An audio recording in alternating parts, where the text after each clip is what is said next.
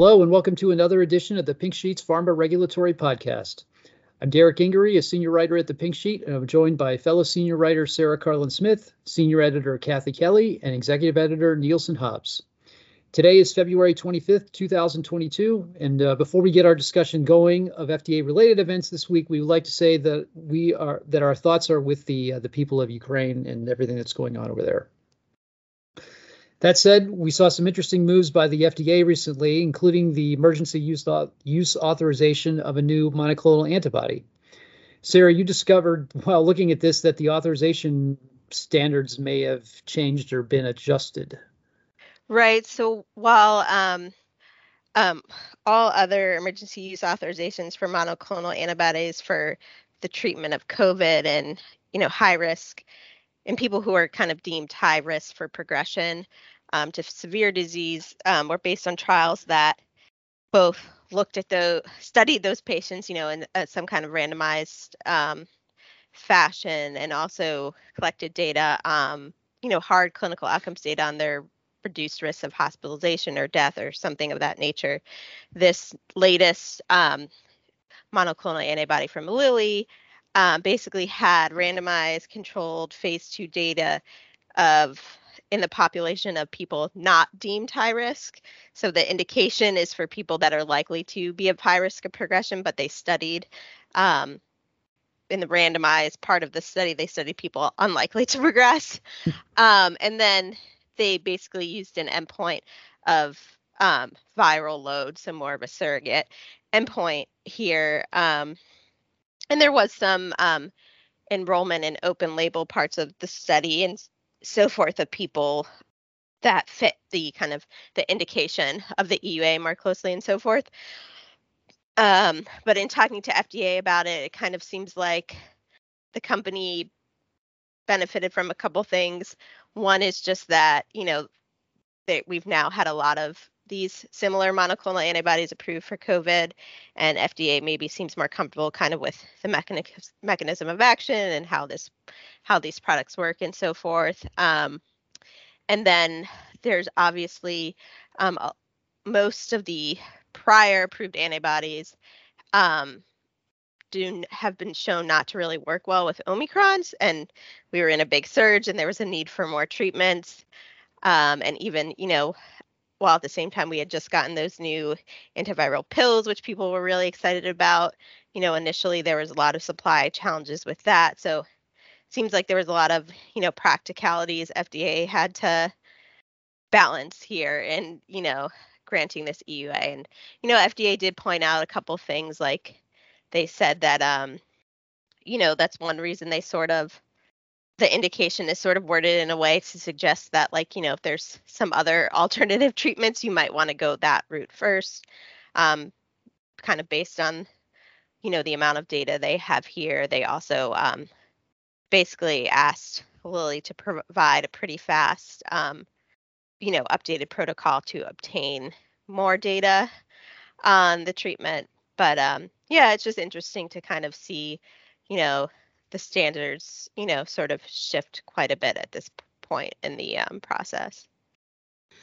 One of the things you mentioned in the story was that, FDA seems a little more comfortable with how, like, this class of drugs seems to be working, in treating COVID. But I'm wondering now if they're more comfortable maybe adjusting EUAs or pulling EUAs for these MABs, when they're inactive. Well, I mean, yeah, it's an interest. You just wonder if maybe that's why they're kind of, they're more willing to be a little, I don't know what the word is, with the data, and making these available, because they understand the mechanism of action. They understand generally how these products work. So, and they've been experienced in kind of pulling them and then bringing them back, or I think they didn't actually pull, like they say, like it's no longer authorized because of Omicron, but it's still kind of, you can still get it. I think at some point they have the option to bring it back if they want. So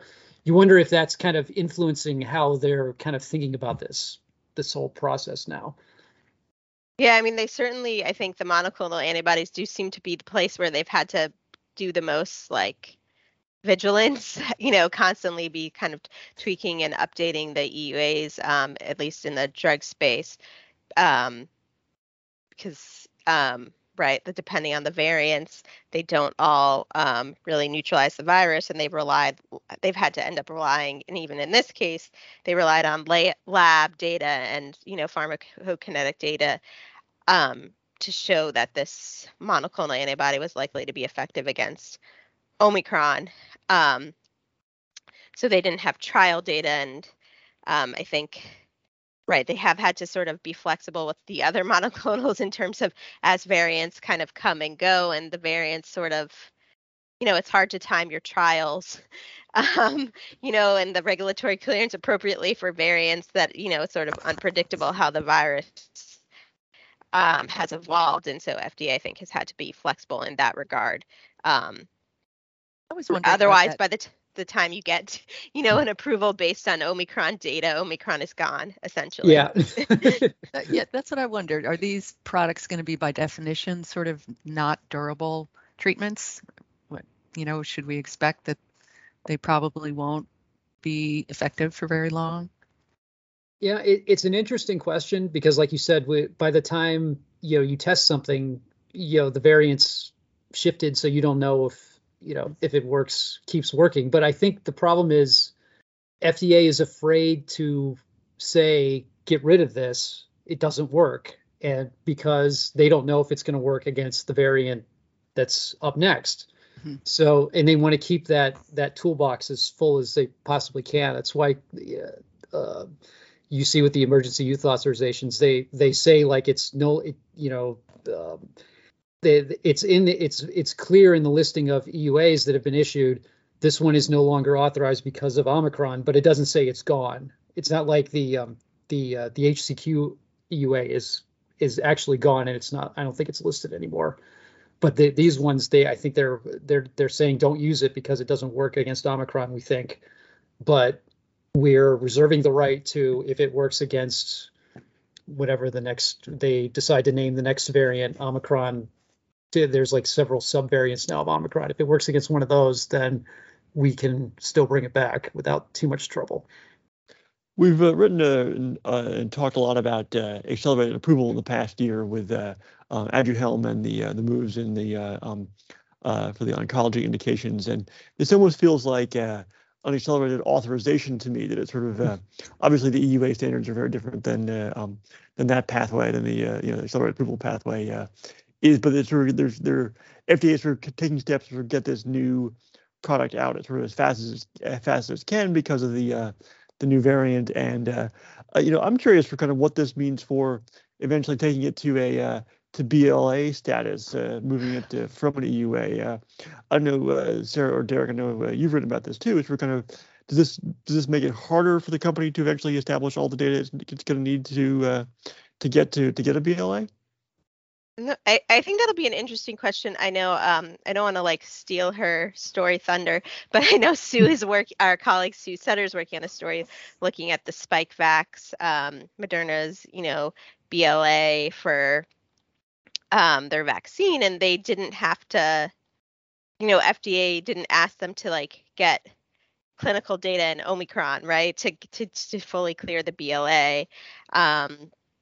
So I think it'll be interesting to see how FDA thinks about full approval for these products, which are obviously different than the vaccines.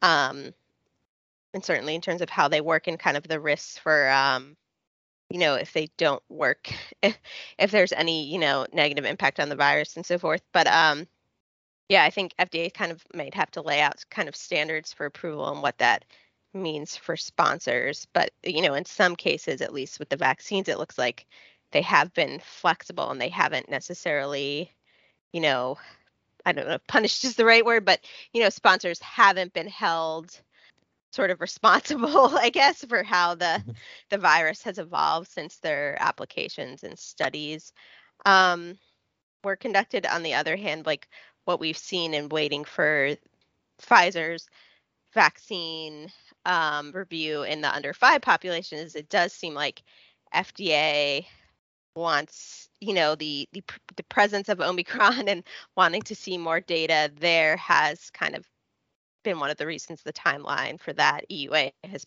been longer. So I guess it depends a little bit on the circumstances, whether you get the benefit of, having to do that or not.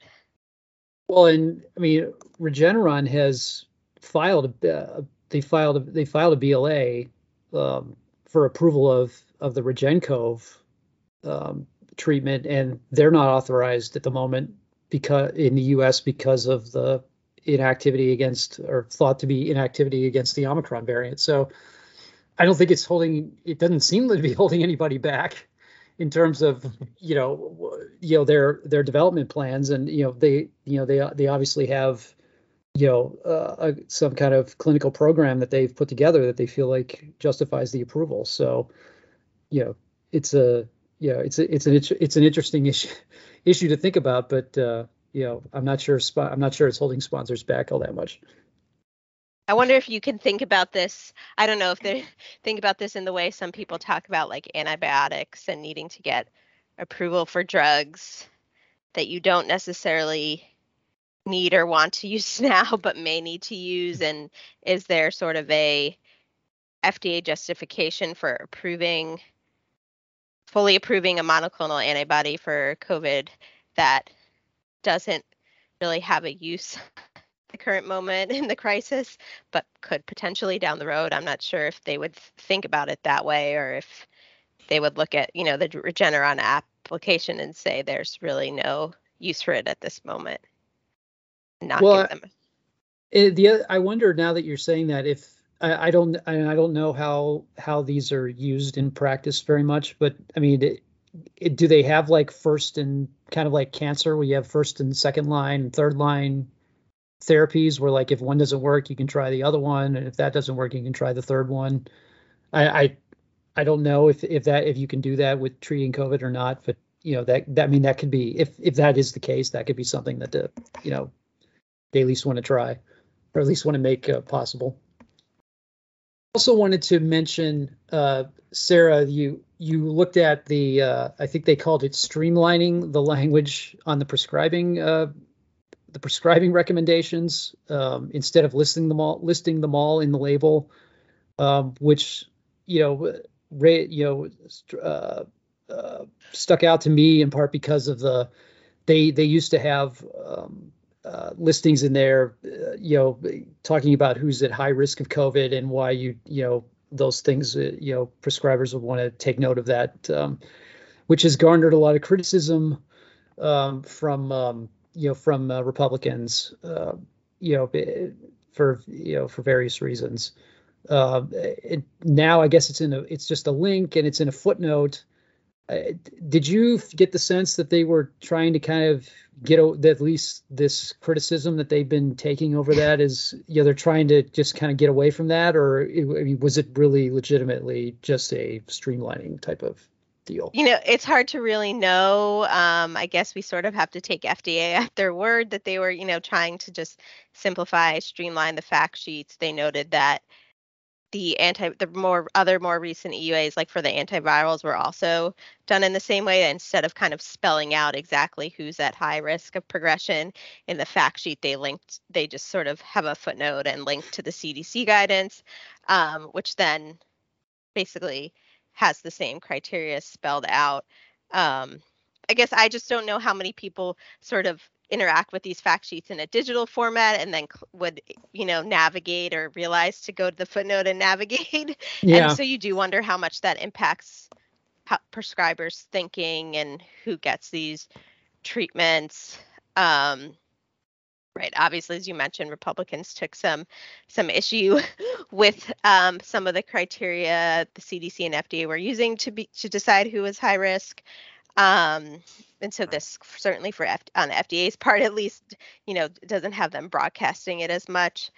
And the other thing FDA was suggesting is that, again, as the virus changes, pandemic changes, perhaps like who is considered high risk shifts as well. So it's kind of linking to more of a living website that CDC is updating, perhaps is going to be more current.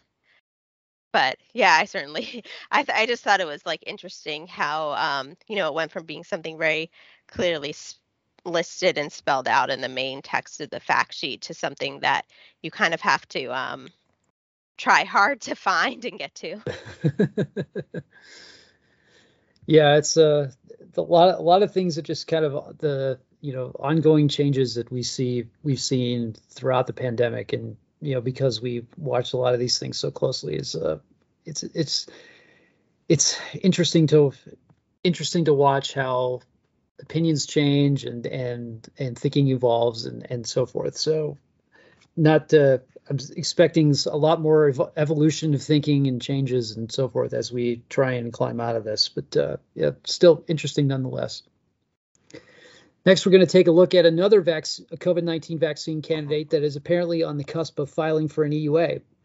Sanofi and GSK announced their 2-dose vaccine they developed together showed 100% efficacy against severe COVID-19 disease and hospitalization, and 57.9% efficacy against any symptomatic COVID-19 disease. But the interesting part of the data for me was that they found neutralizing antibodies increased 18 to 30-fold when used as a booster in mRNA and adenovirus platforms. Sanofi and GSK received U.S. government funding, but the question now may be, where does this product fit into the armamentarium, since Pfizer and Moderna have a huge share of the U.S. market at the moment, and the Janssen vaccine is out there with an EUA in the U.S., and there's several other vaccines now coming in. But do you all think that these additional vaccines could get authorized mainly as kind of booster shots, given what we've already, how Pfizer and Moderna have kind of taken over or at least taken the huge chunk of the market, so far?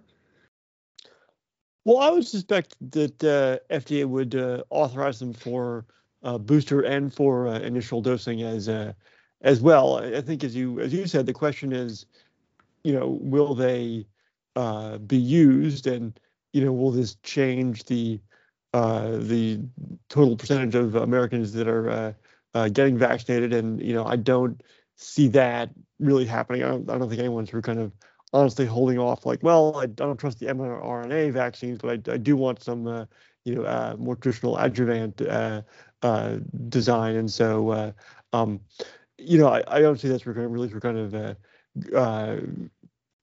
overcoming vaccine hesitancy in any meaningful way, depending on how the contracting works. And they're obviously easier to store than the need to freeze mRNA vaccine, so they could be more widely stocked for that reason. So it's a question of are they just going to be used instead of the mRNA vaccines, or will they actually change the market in a meaningful way? And I don't see them really transforming to how people take vaccines in the U.S. They're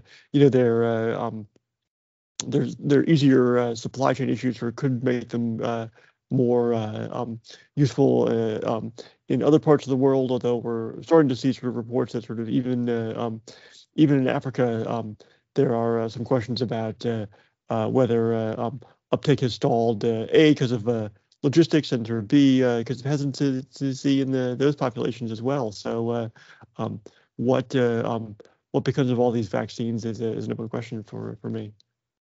Yeah, because it's interesting to me that in reading the story, that these companies are sort of forced to apply for U.S. approval and so forth, and some other countries, because of the money they got from the government support to do this. But yeah, I guess I sort of wonder, is there more of a place for them in other parts of the world than the U.S.? But the other thing I'm wondering is if maybe they'll conduct or do any studies down the line to look at the durability of the vaccines, because one thing it seems like a lot of people have been thinking about or questioning is how durable these mRNA vaccines are, because they're such a new technology with not a lot of clinical experience in it, and if there's any chance that these more traditional vaccine technologies are more durable and would require less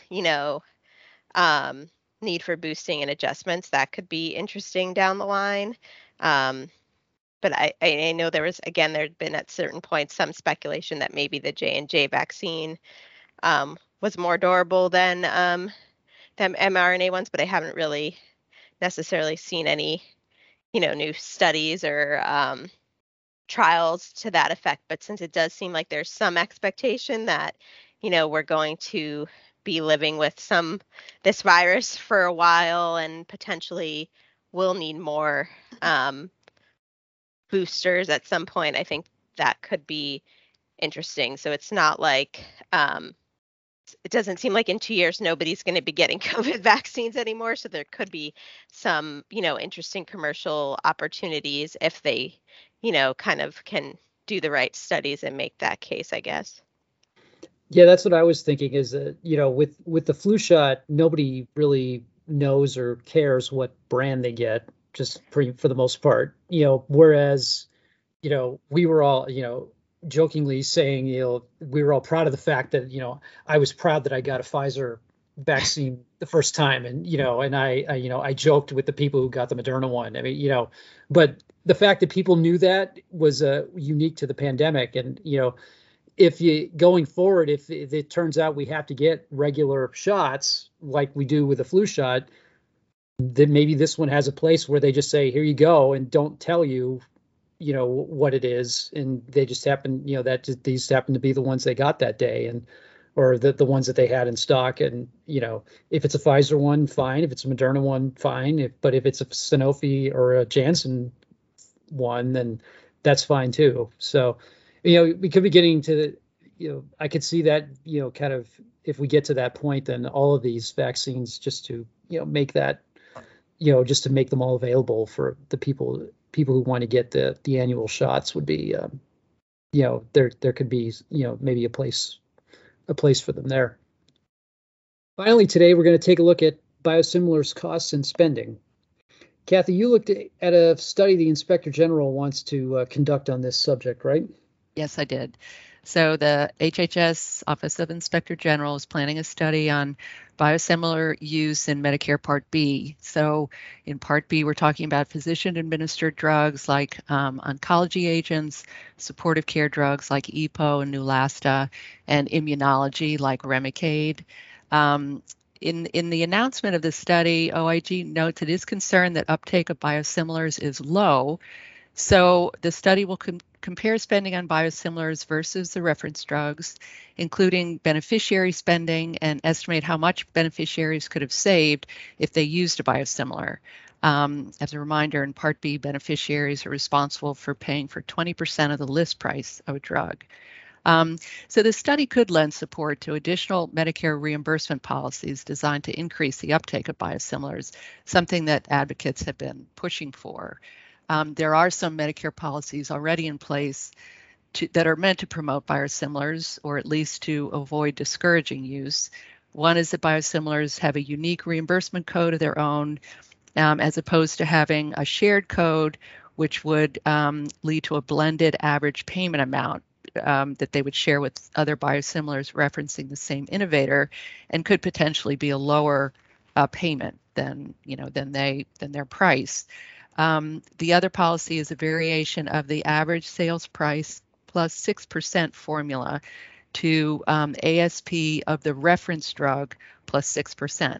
So that's meant to counter the possibility that prescribers will opt for the more expensive drug because their add-on payment is based on, the cost of the drug, and they would get more money with the more expensive drug. Biosimilar advocates have urged further steps. They don't feel that those policies are enough. One policy that's been promoted in recent years is that biosimilars would be paid for at ASP of the reference drug plus 8%, and the other is a shared savings program between prescribers and Medicare. These policies have not really been able to advance, but the OIG study could help. On the other hand, it's sort of interesting to look at some recent biosimilar trend reports. Amgen issued one recently, and so did Cardinal Health, the wholesaler, because OIG might find that uptake isn't quite as low as they think. Those trend reports have shown that biosimilar uptake in certain categories, like oncology in particular, has really been pretty strong, and that biosimilars collectively dominate market share in those sectors where there are biosimilars, and even in preventive care, although that's been slower, uptake has been pretty good. The one area where uptake has been slow is in biosimilars for Remicade, and there are probably reasons for that are different than in oncology, among them rebating. But it'll be interesting in any case to see, how the OIG sort of comes down on this question. The studies expected to be completed next year. Yeah, I guess I'm wondering mostly what happens if they say everything is fine. Because we've heard for so long that it's not fine. So I don't. I doubt they'll say it's fine, but they might realize that maybe some policies need to be more targeted to categories. Not quite sure how you do that, but I think what we're seeing, the difference between, say, the oncology biosimilars and biosimilars for Remicade, is that in general, I think oncologists have been more open to biosimilars. They tend to be more open to sort of trying different drugs as they manage patients. There's a lot of off-label use. Oncologists are pretty sensitive to cost. When on the other hand, in the immunology area, prescribers or doctors are more reluctant to switch patients once they're stable on, a drug. And rebating is just more of a factor in that area, and that would be tough to deal with in a Medicare reimbursement policy. Kathy, I was curious what you were saying about these plans that sort of kind of let the prescriber share some of the savings that the government would generate from biosimilars. They seem like they've been pretty successful. I think you said it's something that Express Scripts did on the the private payer side that's found that works. What's been holding that back? I mean, you talked about some of the sort of the more sort of kind of philosophical factors in the different specialties. Oncologists used to kind of trying different things just for given the nature of the disease and the variety of options that are out there and the evolving protocols. But sort of kind of what do you think could sort of kind of encourage the uptake of those kinds of cost savings sharing programs? It does seem like a good idea. It would probably have to be a demonstration project. And those are just more cumbersome to put together and to launch. I suspect that has a lot to do with, why that hasn't gotten off the ground. Just tweaks to reimbursement could be more straightforward. There's been legislation that would implement some of those, the shared savings programs that just haven't advanced. Well, interesting. It'll be interesting to see if OIG is explicit about this, and if the report comes out at a time when Congress is thinking about making changes on that, and what happens with the report. Yeah, it is. There are a couple of biosimilars coming along that would compete against the highest ticket items in Part B in the drug area, and that's Eylea and Lucentis. So it could be very timely. There could be some attention being paid to those costs and how those can be, defrayed with biosimilars. Yeah, it's very interesting. We'll have to, we'll be paying attention. 2023 is also the year that the Humira biosimilars start coming along too, which is another, a lot of people keep saying is like a red letter date for the market. So yeah, that one, interestingly is Part D, as in David. Yeah. So that wouldn't fall under this umbrella, but yeah, definitely that'll be a big year for biosimilars. I wouldn't be surprised if people try and take some things from the report and use it and try and use it in the Part D space. So maybe, yeah. Well, that's all for this week. For more, check out our website at www.thepinksheet.com. You can also find this and previous podcast episodes on iTunes, Google Play, TuneIn, SoundCloud, and Spotify by searching for Pharma Intelligence. And if you're so inclined, feel free to give us a review. Thanks again for listening to the Pink Sheet Pharma Regulatory Podcast. I'm Derek Gingery with Sarah Carlin Smith, Kathy Kelly, and Matt Hobbs. Stay safe, get vaccinated, and we'll see you next time.